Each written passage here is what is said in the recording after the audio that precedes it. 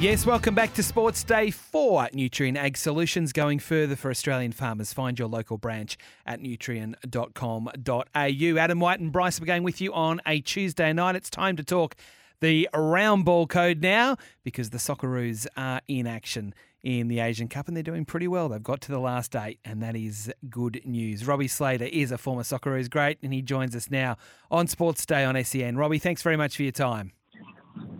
Yeah, no worries. Good to talk to you guys. Now, the 4-0 win over Indonesia in the round of 16, is that the best performance so far from the Socceroos? Because on just looking at the scoreboard, you would suggest it is, or is there still improvement required?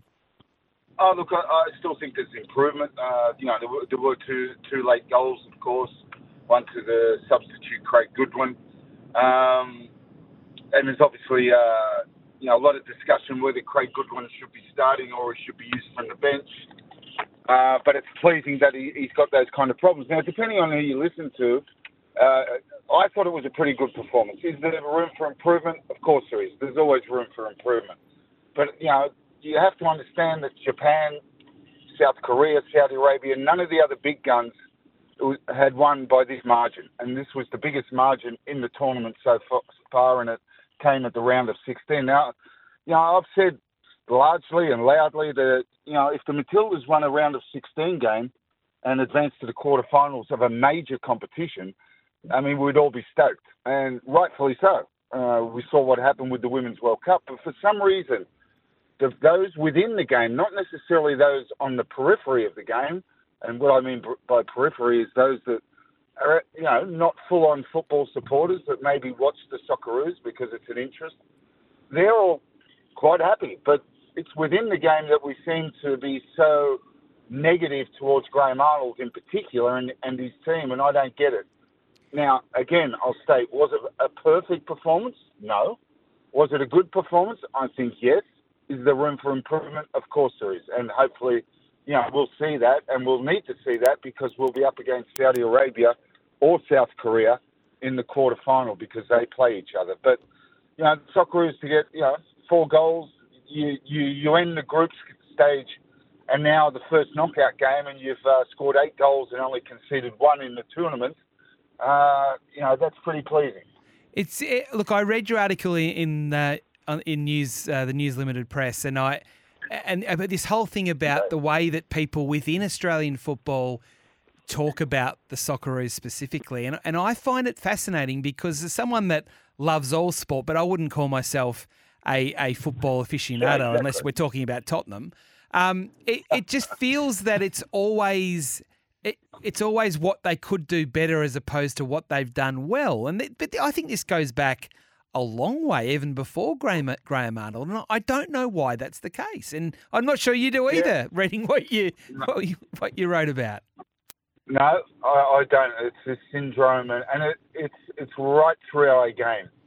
It's in the A-League. It's a football thing, I say, a soccer thing, if you want.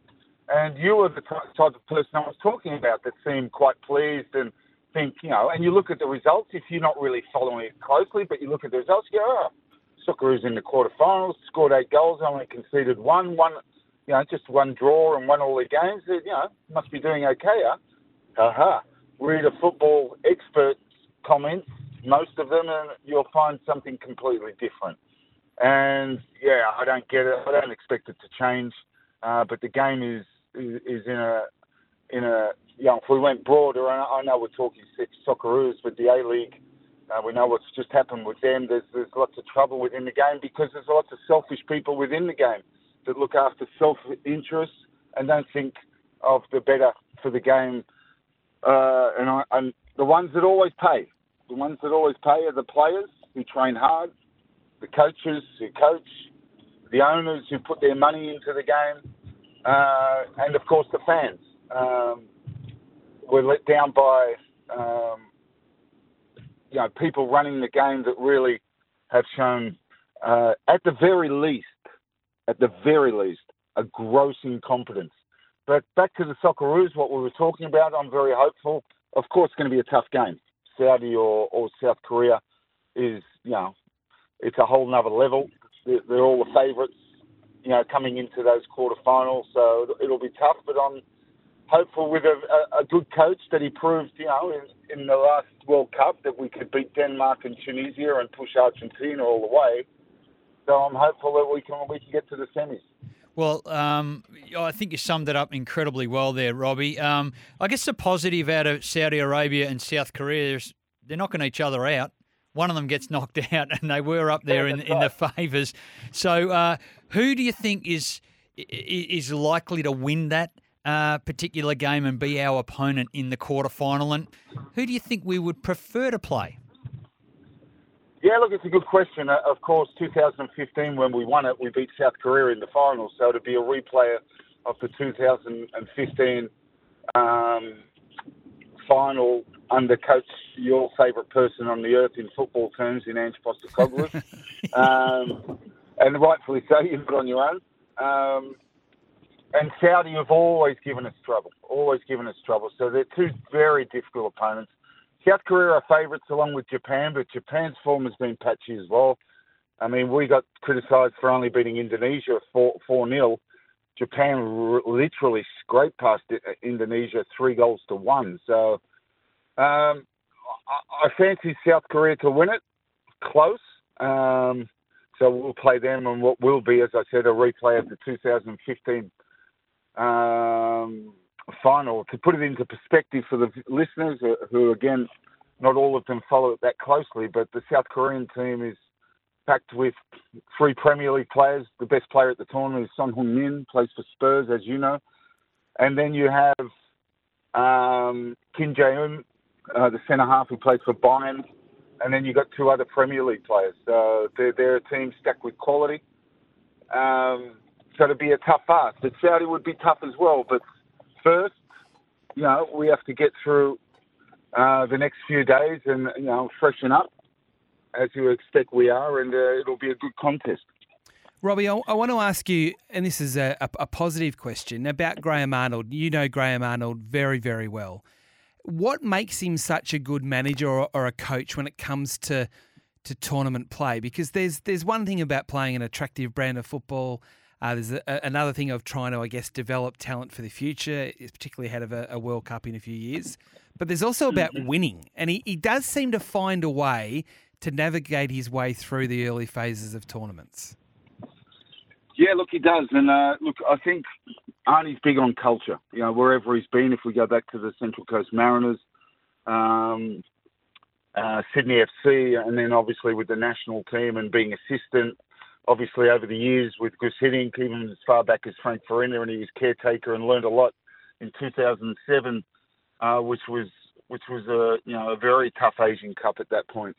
But he's a great manager, and he creates a very good culture, and I think you'll hear that from the players that play. And he's just got that experience now. I mean, when you think of Graham Arnold now, he's a very good friend of mine. He's been in and around the national team for 40 years, first as a player, and now as a coach. He's had, he was a few years absent with those years at Mariners and Sydney FC. So he's got a lot of experience in international football. He's been to Olympic Games, both as a player and a coach. So he just knows how to win tournament football, as you put it. So it's something he obviously carries with him, and he has success with that. With these tournaments, getting through those early stages. Of course, the latter stages become a bit more difficult. There's no doubt about that. It does become difficult. Look, just sending over to England now, and how surprised were you, Robbie, with Jurgen Klopp and the announcement he was going to leave Liverpool at the end of the season? Well, surprised, yes. Look, all good things come to an end. Every reign, has its end. You just, I was disappointed because, being a Liverpool fan, you wanted it to go on because you just know that when managers like him leave, it becomes difficult. We only have to reference Sir Alex Ferguson, who was 27 years at United, quite extraordinary when you really think about that. And then Arsene Wenger, who was 15 or 16 years at Arsenal. But when those two managers left, obviously they suffered some very difficult times and really still are. United have won, I'm not sure even if they've won a cup since Ferguson. I don't think they've won anything since Ferguson left. And Arsenal pretty much the same since Wenger's left. Certainly no EPL titles, that's for sure. So Klopp, after 9 years at Liverpool, it'll be difficult to replace him. We're hearing Xabi Alonso, who's a fantastic player for Liverpool, and then went to Real Madrid, and has now got Leverkusen in the Bundesliga, top of the league. Haven't lost a game all season. That's an extraordinary experience or performance in the Bundesliga, where we know Bayern, Munich and Dortmund always dominate. So he's the favourite, and it's looking pretty much like it will be him. Of course, he's not leaving till the end of the season.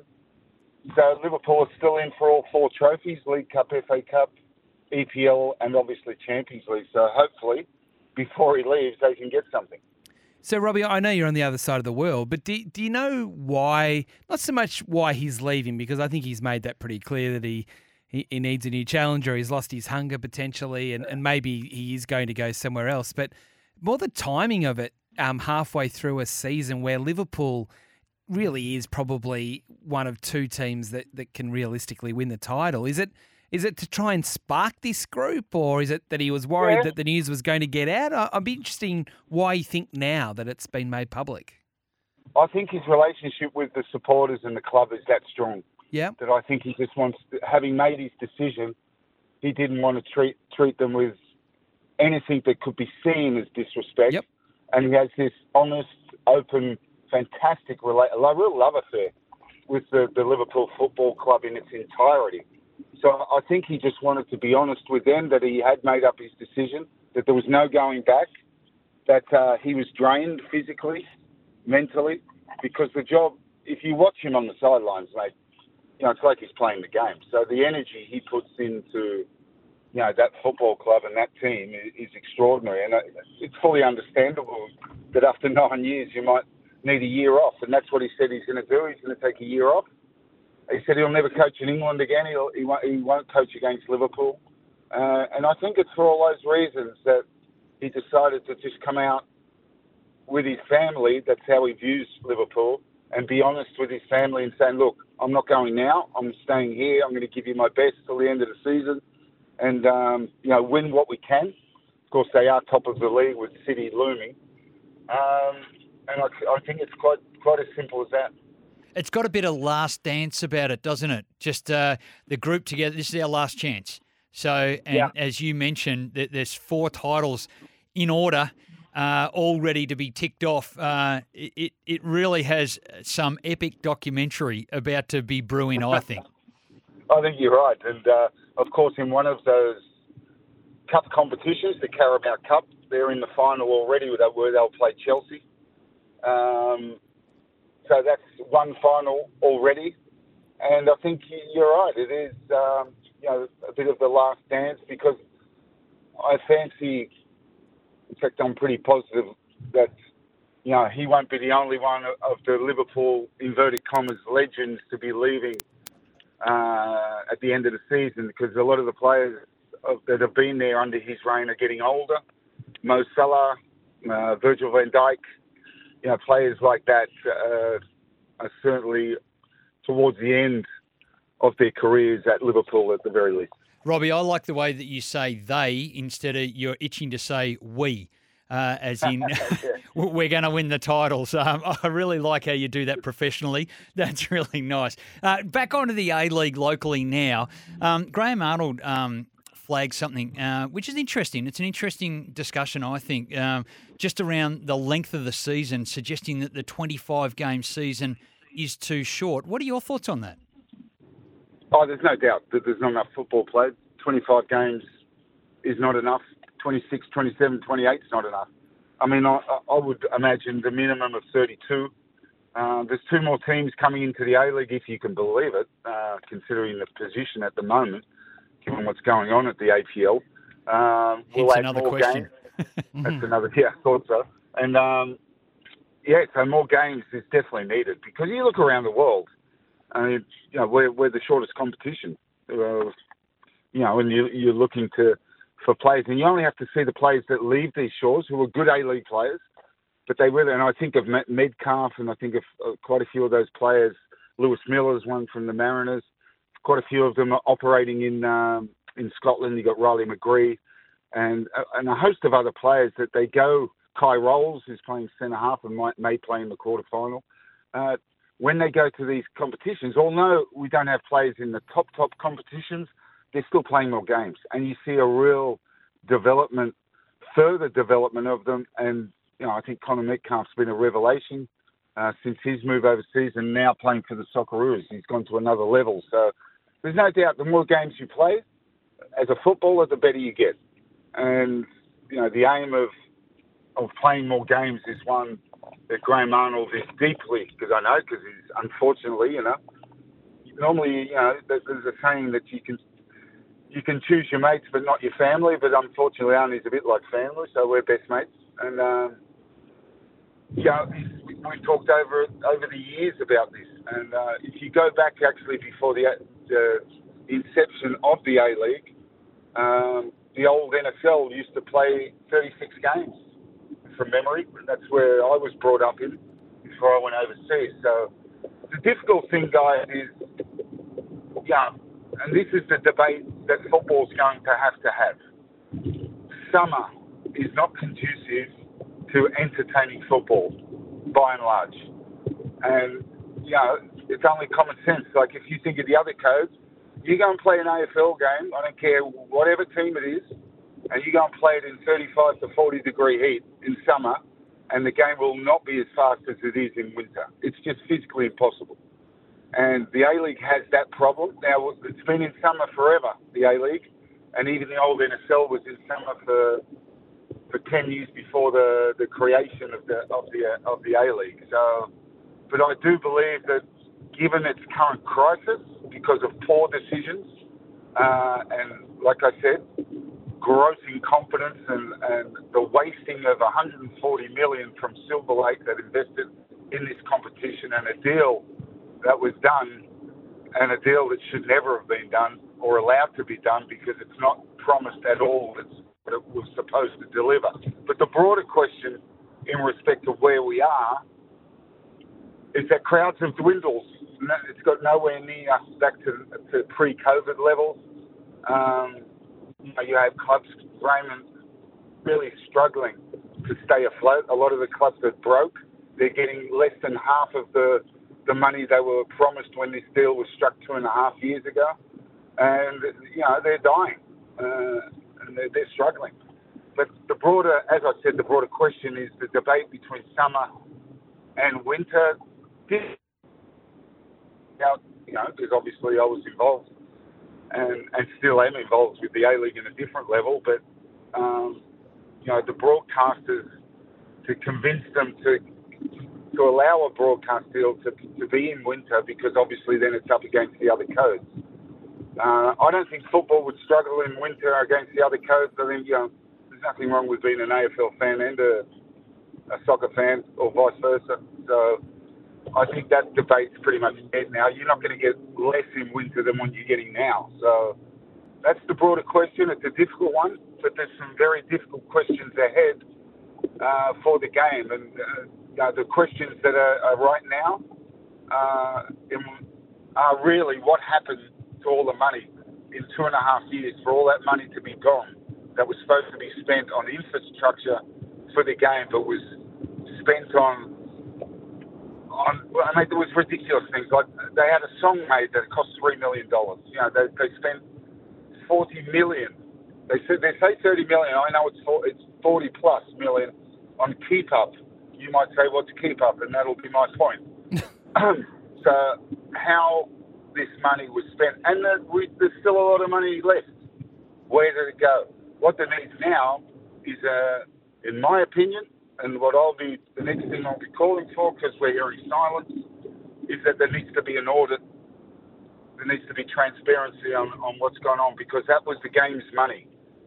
That was a deal that was promised to take the game to a new level, and it's done exactly the opposite. Robbie, really appreciate your time, and we love your passion. And if we had more time, we'd we'd ask you more questions about it, because I think there are some fascinating things that you've just brought up there in some of the things you said. And I think the summer-winter thing is a really interesting discussion I'd love to have with you another time. But we've run out of time now. Thank you so much for joining us. And, we'll catch you again soon. Anytime, Paul.